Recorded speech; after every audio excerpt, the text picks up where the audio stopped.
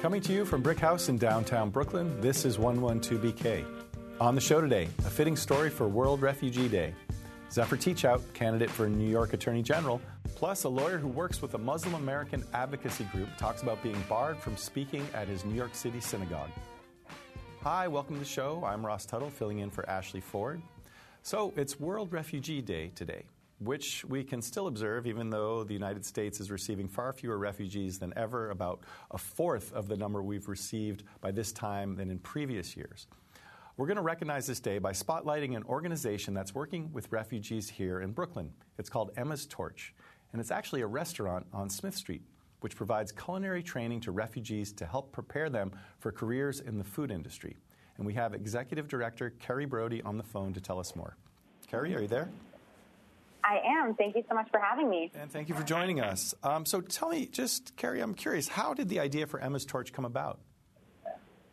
I have a background in public policy, and I, at the same time, was volunteering at a homeless shelter and really questioning this idea of how do we feed people in a way that is not just about calories, but it's about nourishment and about changing lives. And so it dawned on me that my memories of cooking with my mother and with my grandmother in D.C. are not that different than the memories of so many people cooking with their mothers and grandmothers, whether they're in Aleppo or Venezuela or St. Petersburg. And so with that in mind, I started working on this crazy idea that we could create a restaurant that not only serves delicious food, but really helps to change the lives of refugees who are resettled in New York. And so this is for refugees resettled in New York, and I'm assuming it's in Brooklyn because that's where you live now? It is, and I think that the Brooklyn community has been particularly welcoming, and it's just been a really wonderful place to get started in. And so can you talk about some of the circumstances of some of the individuals who've come through Emma's Torch? So a lot of our students fall into three major categories. They are refugees or survivors of human trafficking or asylees. And so for refugees, that often means that they are fleeing from kind of large-scale conflicts like the conflict in Syria. For asylees, it can often be more small-scale, so it's things like fleeing because of their LGBTQ identity. Or for our survivors of human trafficking, it means that they actually were not brought here out of their own free will. They were kidnapped and really sold into slavery in kind of one of the most heinous examples of the terrible things that people can do to one another. And so our hope is that we can help all of these different people through our program, show them a better face of humanity. Wow, that's great. So what have some of the results been? Have you been able to place a lot of these individuals or help them get jobs in the restaurant service industry? Definitely. We've really been embraced by the restaurant industry. We had a smaller location in Red Hook for 6 months, and all of our job-seeking candidates were not only able to be placed in jobs, but many of them have actually been promoted and really launched new careers. And we just graduated our first group out of our new location in Carroll Gardens, and that group is already on the job market, all interviewing and securing exciting jobs in different restaurants throughout the city. Wow, fantastic. And can you just talk a little bit about the current plight of refugees and the federal government's position on receiving and resettling refugees in the United States? I mean, we talk about how those numbers are down, that the number of refugees we're accepting has been reduced by a lot, yet there are still refugees who are in need of these kinds of services. Definitely. I think that we, of course, as a nonprofit, don't wade into politics, but it's very clear and very troubling the decrease in refugees that are being resettled here in the U.S. and in the backlog of once they are resettled or once asylees are brought in, the backlog in them actually getting legal U.S. work authorization. So we're seeing not only examples where more and more people are not being granted resettlement here. I think I saw a statistic that as of last month, like only 11 refugees from Syria had been resettled this year. But also troubling is seeing instances where family reunification, so instances where a family member is here and they have family members still abroad, we are seeing it be very troubling that they're not being brought over, that families aren't being brought together, and that's something that is upsetting to us and definitely doesn't ring true for America being a melting pot and being a place that welcomes in the stranger. So we hope that that we can send a clear message that we are our strongest, we are our best selves, and we do welcome in the stranger, and that we can see an increase in refugees being welcomed here. And certainly you can testify to the types of individuals who are coming here and what they're able to contribute. So I wonder, speaking of that contribution, can you tell me what's on the menu at Emma's Torch on a given night? Sure. Sure. We have a really eclectic menu that really highlights the different skills that our students are learning, as well as different flavor profiles from all over the world. So we have our now famous black eyed pea hummus, which is a combination of quintessentially American ingredients, such as black eyed peas, paired with flavors that you would find in a hummus anywhere in the Middle East. Wow. We have a really delicious pistachio bread pudding, which takes all the flavors that are predominant in baklava, but applies it to bread pudding. It melts in your mouth and is totally delicious. We really love serving what our students create and are really proud of what they're able to bring to the table. Well, that's great. So, Carrie, thank you so much for joining us today. Real quick, if you can tell people who are interested in learning more about Emma's Torch where they can go to find that information. Definitely. You can check us out at emmastorch.org, or you can visit us. We're at the corner of Smith and Carroll in Brooklyn. Okay. Well, again, thank you so much. Thank you. Have a great day. Thanks. Coming up, Zephyr Teachout will talk about her bid to become New York's next Attorney General, and then a lawyer for the Council on American Islamic Relations who's been barred from speaking at his New York City synagogue because of his work. Stay tuned.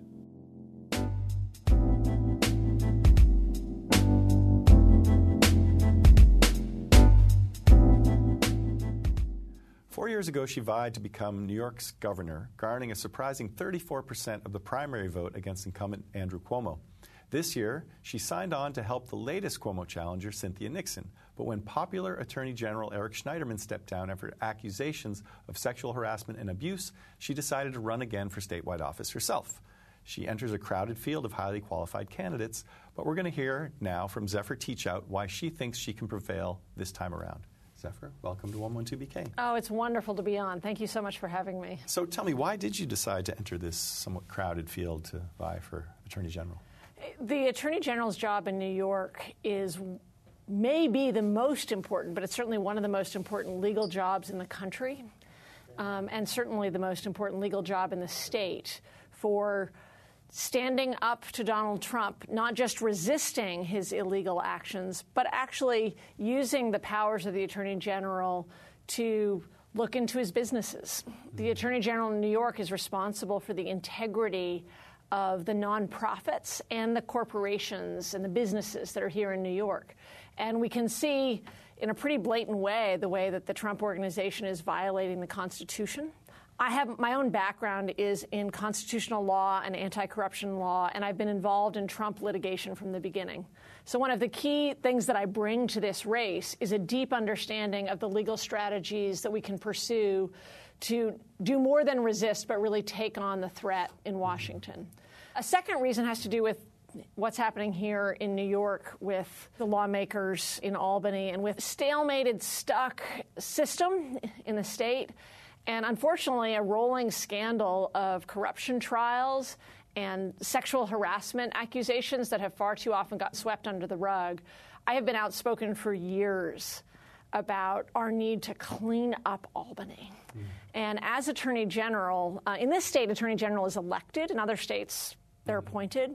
As Attorney General, I will stand up for making sure that we investigate corruption, whether it's with big real estate, which has a lot of power in New York, hedge funders who have a lot of political power in New York, political bigwigs.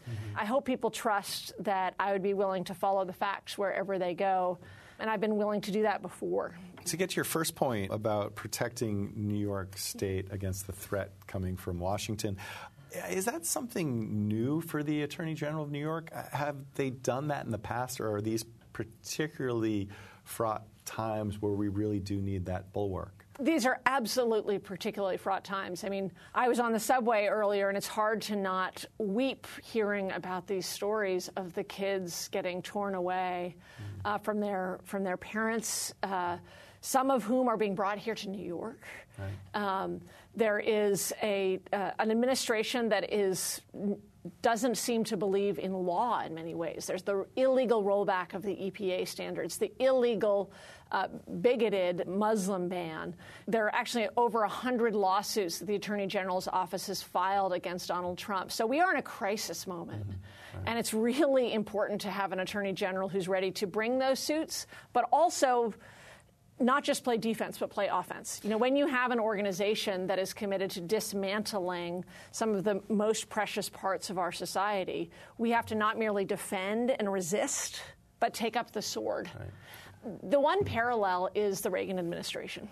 So when Ronald Reagan came to power, the New York Attorney General really shifted the job description.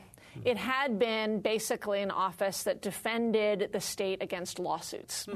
And during the Reagan era, you saw the New York Attorney General turn that office into active litigating office, bringing the Love Canal suits, doing the environmental protection and the financial fraud protection that the federal government wasn't doing. So one of the things that I think is really important about this job is, besides the open wounds of what the Trump administration is doing, the Republicans in Congress are basically trying to roll back all regulation of big corporations. And that means that the New York State Attorney General has to step in so that we don't allow for the kind of financial fraud on behalf of companies like ExxonMobil, health care fraud that can happen when you don't have an active federal government. So that's a critical part of the job. And that's work I've been involved with for years. Sorry. No, I was just going to say, for people who may not be familiar with Love Canal, which was just a toxic environment, industrial kind of. It's a terrible cancer-causing toxic. In upstate. Yeah. As you mentioned, though, under when it was Schneiderman's office, he initiated a number of these lawsuits, over 100, which presumably any of the attorney generals who would take over that seat would further, presumably. I mean, that they're there. I mean, we just heard in the past week there are two that Barbara Underwood has continued with, the investigation on the Trump Foundation, and now the lawsuit, which may be new, actually, because this came after Schneiderman, and Cuomo announced it, him wanting to see a lawsuit against the Trump administration based on some constitutional issues for the separation of children and families. But so how would you pursue these differently, or would you? Well, there's some very clear ways, and I want to give a lot of credit to our Attorney General, Barbara Underwood, our first female Attorney General. For those of you who don't know, she's not running in the fall. She's been doing an incredible job. She's a brilliant woman and an incredibly courageous woman. But there's a real missing piece in the ongoing litigation. Donald Trump's organization is taking foreign money, foreign cash, from governments all over the world in violation of the Constitution. The Maryland Attorney General and the D.C. Attorney General, whose staffs I have been working with for some time now, have brought a lawsuit to stop that illegal behavior and to require the divestment, to separate Trump from the source of his power. One of the things I've believed for a long time is we have to follow the money. That's a real source of his power. It's a problem that New York State is not in that lawsuit because the businesses that form the core of the Trump power are actually here in New York. Trump Tower is here. Right. This is the center of the hub. And I actively encouraged the last Attorney General to bring this litigation. And I have a background in this litigation. So this is cutting edge. Right. These are lawsuits that haven't been brought before. And what I have done throughout my career is push the limits. I'm a creative lawyer. I spend every day deep inside the law. And working with the incredible talent that exists at the Attorney General, I believe I'll bring special talent to that task. So it sounds from listening to you that you not only view this as perhaps one of the most important jobs in the state, but perhaps in the country. Yes. And I actually see these as connected. You know, sometimes we see Trump here and the problems we have of corruption in the state over here. But the way in which they're connected is the Trump Foundation, the Trump Organization came out of New York. They came out of New York real estate, honestly. And one of the things that is critical is the next Attorney General needs to be totally independent and willing to look under every rock when there's a corruption allegation, including if the place you're looking is one of the biggest donors in the state. If it's big real estate money or big hedge fund money, you have to be willing to go there. And I have a long history of never backing away from a hard investigation.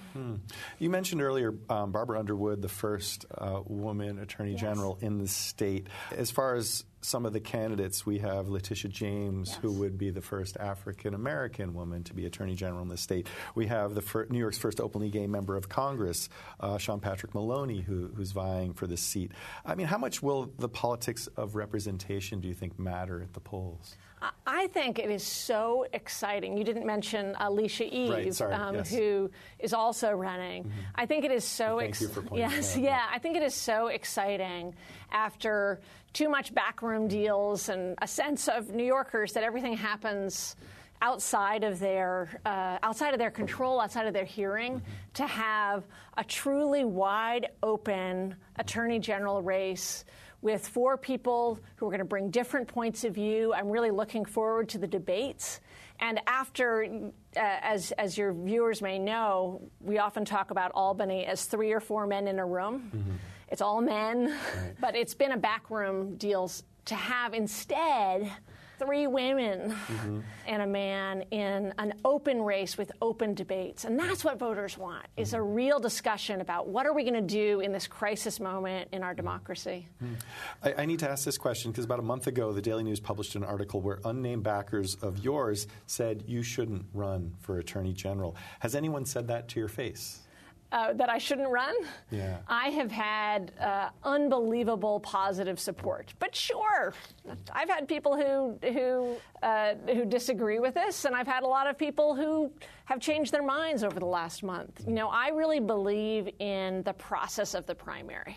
So we don't start where we end. And what I've been able to do over the last month is talk to people about things they may not know. You know, they may know that I ran for governor 4 years ago, but they don't know about my legal background with the lawsuits. They may not know about the work that I did on Dodd-Frank and financial regulation.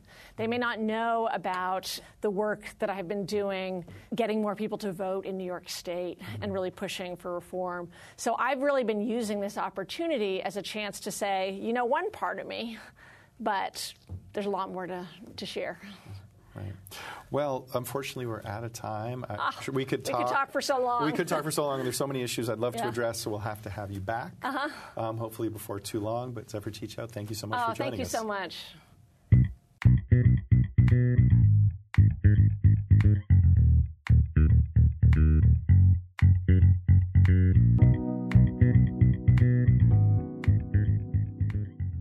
Our next guest has been on the show before to talk about the Trump travel ban. He's a Brooklyn Jew and a lawyer for the Council on American Islamic Relations, or CAIR. But this time he joins us for personal reasons. I'll let him get into the details.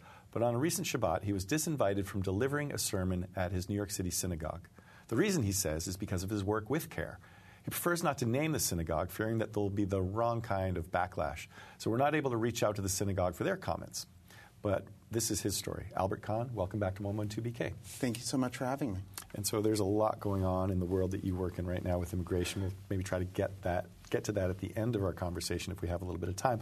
But so tell us what happened at the synagogue and with this sermon you were going to deliver. Yeah, this was about a week and a half ago when I was going to deliver the Devar Torah, the Friday night sermon at a New York synagogue. And we had reached out months ago to start the process of turning this into an event to celebrate Muslim-Jewish solidarity. And the event was actually even larger because I was also invited to provide the keynote at a interfaith iftar, the break fast at the end of Ramadan. But unfortunately, on 2 hours' notice, I got a call from the rabbis at the synagogue telling me that it couldn't happen, that I couldn't deliver the sermon, that I couldn't even keynote the iftar, that I couldn't speak in any capacity in that temple because my work is just too controversial. Did they say that explicitly? It was because of your work? Yes. And now CAIR is a controversial organization. I'm sure you receive some of that in your work with it. But why was it controversial for them, do you think? And why would it have been controversial for the congregation? I mean, there sadly are predictable flashpoints between the Muslim and Jewish communities that so often make it difficult for us to come together and work on the issues where we have common agreement. And that was the very point of my sermon, to talk about how you overcome the differences over the Middle East to build bridges of trust and mutual engagement here in New York. But the irony was that proved a message that was too controversial to give, even at the moment when it was needed most. Had they seen a copy of your sermon? Had yes. you seen something? We had worked on the talk for, I was invited a few months in advance. I gave them multiple drafts. We came up with messaging that they loved. They knew that I was going to speak directly to that point and speak about the fact that the New York chapter of CARE doesn't engage in any foreign policy discussions, the sorts of discussions that are most controversial in these two communities. Mm-hmm. Does it have to do specifically with CARE's position on Israel being critical of Israel? We didn't get into that level of detail, but I think that would be a natural assumption. I mean, I've been doing Muslim-Jewish interfaith work since I was 17 years old, and I would say the overwhelming majority of the disagreement between the two communities has circled around Israel and Palestine. And you wrote that this was particularly disheartening for you because of your familial relationship with the synagogue, right? Yeah. This is a synagogue that my great-great-great-grandfather, that his children, that their children attended. That it's a synagogue that when I told my grandmother that I would be delivering the Devar Torah, she cavilled. And it was heartbreaking to tell her that I wouldn't be delivering the talk, that she wouldn't be able to see the video. As you mentioned, how ironic that what you were trying to do is to sort of establish this interfaith dialogue, and for those very reasons you were barred from delivering this speech. And I think it speaks to the danger of what I see increasingly, where we have all of these institutions that want to do interfaith work, that want to stand in solidarity, but they don't want to take risks. And so they choose hand-picked partners on the other side who won't cause any controversy, but who won't be able to engage the majority of those other communities. And it's a way to have solidarity light, half-hearted solidarity, solidarity that we can point to and feel good about, but we never actually are building the sorts of trust between the vast majority of our communities at the moment when we need it most. And so when I hear something like this, I think, okay, you have a synagogue. It's dependent a lot on donations from the congregation. You have individuals who might hear this message and be a little bit ruffled. Maybe not by the message, but by, the messenger, maybe. I mean, your position at CARE. And do you think they're thinking of that? Are they thinking about the synagogue's lifeblood in that way, that it is just a little too risky as far as, fundraising is concerned? I mean, we never got into that level of detail, and I don't want to presume that it was one specific form of pushback. What I think they feared was the pushback overall. And I think that, it's not always easy to partner across these divisions. But that's why it's so important, especially for the institutions that are so built up, that are so prominent, that have the capacity to amplify this message to organizations and to constituents who wouldn't otherwise hear it. Because if we always depend on the same organizations, those maybe not as central to our communities, to be the voices of interfaith engagement, well, that voice will never be quite loud enough. Mm-hmm. And in the article that you wrote in the foreword, you talk about the perils of what you described as solidarity light or safe solidarity, and I think you talked about that a little bit. How can that be sort of more dangerous than the lack thereof? Because when we have safe solidarity, we tell ourselves we've done our job, that we've had the interfaith speaker, we've had the discussion, we've had the programming that proves that we are the good guys, that we are taking the time to think about interfaith solidarity. But if it's not coming with the risks that are entailed when you reach out to the organizations that represent the majority of other interfaith communities, then you're not really you're not investing the way you need to have meaningful successes in this arena. I've seen so many, churches and synagogues and mosques across the city who will want to have something that they can point to like a merit badge, but without actually making the sorts of choices, the hard choices you have to make when you say that it's more important to me to stand with my neighbor than it is to fear the potential backlash from those who would be intolerant of that message. What was the reaction to the article from anyone in the community or from individuals at the synagogue? Well, it was really heartening to see the interfaith leaders who responded by, standing with me to say that this was unacceptable, that this was going against everything they believed in with our work to bring the Muslim and Jewish communities together. I mean, to many of the people who I told, this was a shock that, CARE, that the most prominent Muslim civil rights group, could be too controversial a partner for this sort of programming. That, I think, really shows how far we still need to go, especially when we're only a couple days away from learning about the decision in the Muslim ban case, a case that will call for unprecedented levels of engagement between these two interfaith communities in the event that the court rules the wrong way. Right. Well, so what are your future plans for being affiliated with this synagogue? I hope we have a way to work together, to move past this, to find a way, despite those who may have ruffled feathers at the thought of me speaking, to still build those bridges between those two communities, because I know they sincerely want to do this work. And I know there is still a wellspring of good intentions in that organization. I know that they need the push from advocates like me, from other interfaith advocates, from other people within the community to make it clear that we have to do more. Well, Albert, unfortunately, we're out of time. We'll have to have you come back to talk about some of the immigration issues going on at the border right now another time. Another time. Okay, thanks. That's the show for today. Tomorrow we'll be back to talk about what the mayor's office is doing about mental health issues in New York City. Hope you can join us. 112BK is hosted by Ashley C. Ford and is written and produced by me, Ross Tuttle, with Fred Brown, Shireen Bargi, Ariana Rosas, Naeem Van, Tyrese Hester, Kritzy Roberts, Emily Bogosian, and Sarah Gruchowski. It is edited by Clinton Filson Jr. and Kyrell Palmer. It is recorded by Eric Hogaseg and Antonio M. Rosario. Our theme music was composed and produced by Brad Parker, and our executive producers are Aziz Isham, Jonathan Leaf, and Sasha Matthias.